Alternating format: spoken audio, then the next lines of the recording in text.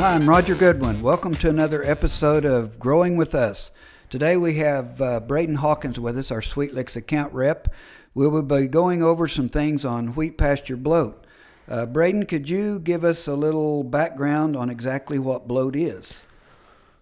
Thanks for having me on, Roger. I'm glad to be back on another episode of Growing with Us. And yeah, so there's a few different types of bloat, but for the context of this conversation, we're going to be focusing on frothy bloat, which is the type of bloat that you will see cattle have when they are grazing high-quality legumes or wheat pasture, which is very prevalent, obviously, in the western part of Oklahoma.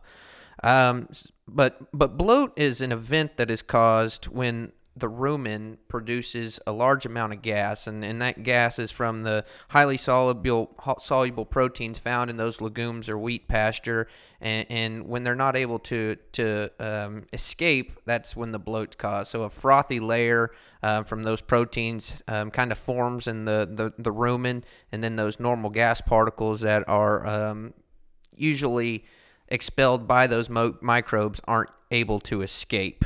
Another component of bloat is that when you're on a forage type like wheat, it's a very low fiber forage source. Therefore, you're reducing the scratch factor of that fiber, which reduces rumen contractions.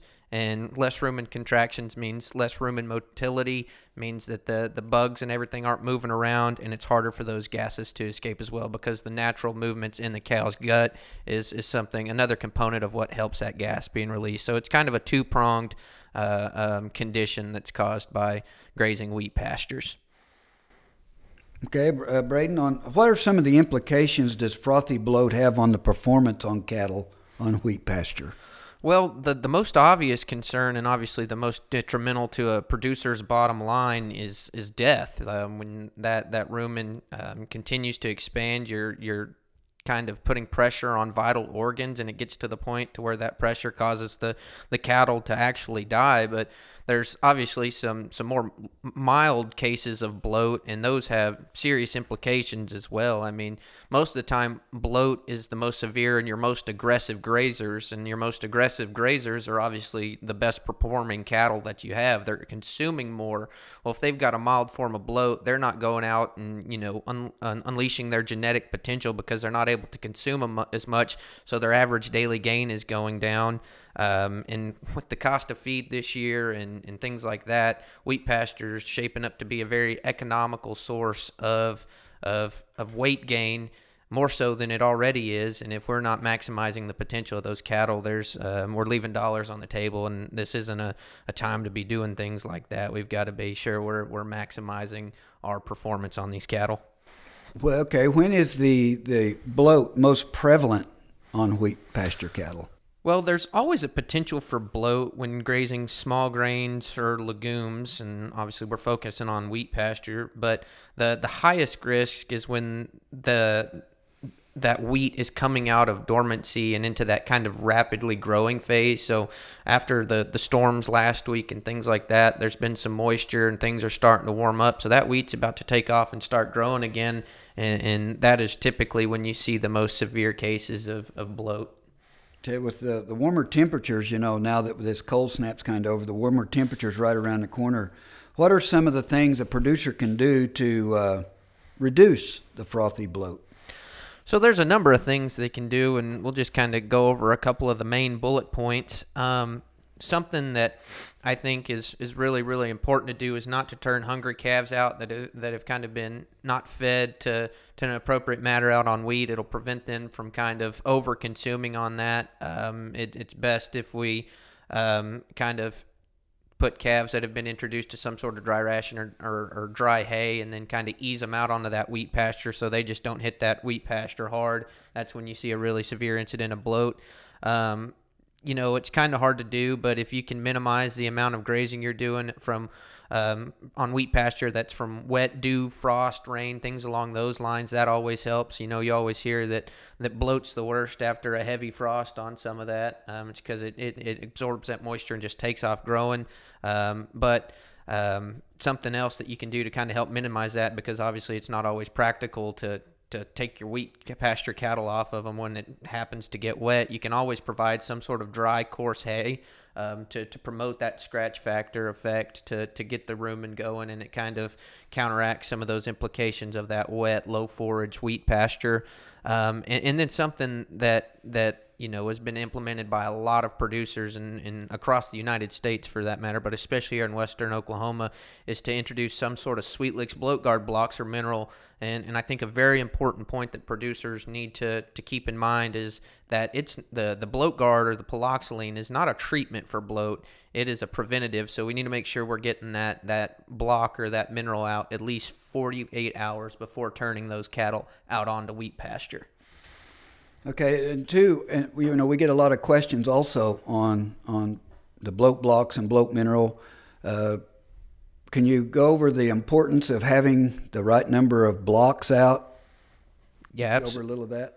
Absolutely. So when we're talking about bloat blocks or bloat mineral, we're using those products as a delivery method for paloxylene, and that paloxylene is included at a specific rate to deliver an X amount to that particular head of cattle based on their body weight. And if we're putting too many cattle out per block or too many cattle out per pound of mineral, then we're diluting how much those cattle are consuming of that active ingredient. So they're not getting an appropriate amount of that active ingredient, and therefore the product won't be as effective. You have to make sure you're feeding at the appropriate stocking rate that's on the sack or on the block. Therefore, the appropriate amount of that active ingredient is getting delivered. Okay, another question that we get quite frequently, can I feed both blocks and the loose mineral at the same time? Is that a good idea?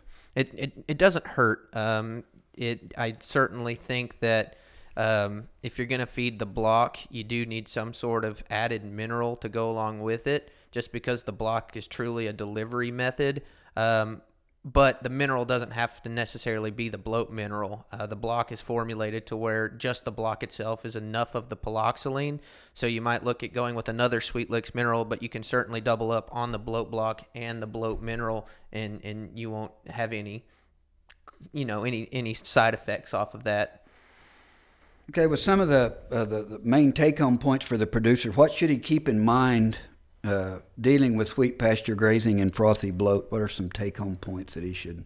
Well, I think we can circle back to what we talked about just a second ago in terms of preventing bloat rather than trying to treat it. It is much easier to prevent frothy bloat by introducing some of the steps that we talked about in the Sweet Licks bloat guard, rather than going out there one day and seeing a third of your calves having a bloat outbreak and trying to treat it at that point. At that point, you almost have to take those things completely off of wheat pasture, and it's just much harder to treat it than it is to prevent it. So I'd say be proactive in your management decisions in terms of trying to reduce the implications of bloat. At the end of the day, we're in this business to make money just like every other business, and this is something that can have a serious impact on a producer's bottom line. So by properly managing bloat, we can reduce our risk of it, therefore increasing our performance and increasing our return on investment on these stocker calves or even cows if somebody's doing that. If we can save just one calf and then improve the average daily gain on a couple of them by a quarter of a pound or a half a pound, the cost of the bloat guard is going to pay for itself at that point. So an ounce of prevention is worth 10,000 pounds of cure then. That's right. Okay, that's right. Okay, where can listeners go to learn more about the Sweet Licks bloat guard and other Sweet Licks products?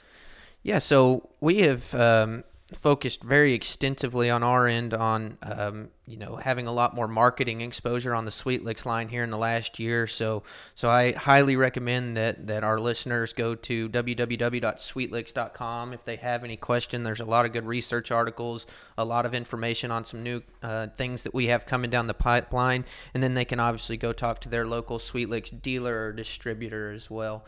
And Johnston Seed in this part of the world is the prime example of that. Okay, thank you, Braden. And that will conclude this podcast on bloat control. So thank you, Braden, for being here and taking time to take part in this. Thank you very much. I appreciate you having me on, Roger. I always enjoy it.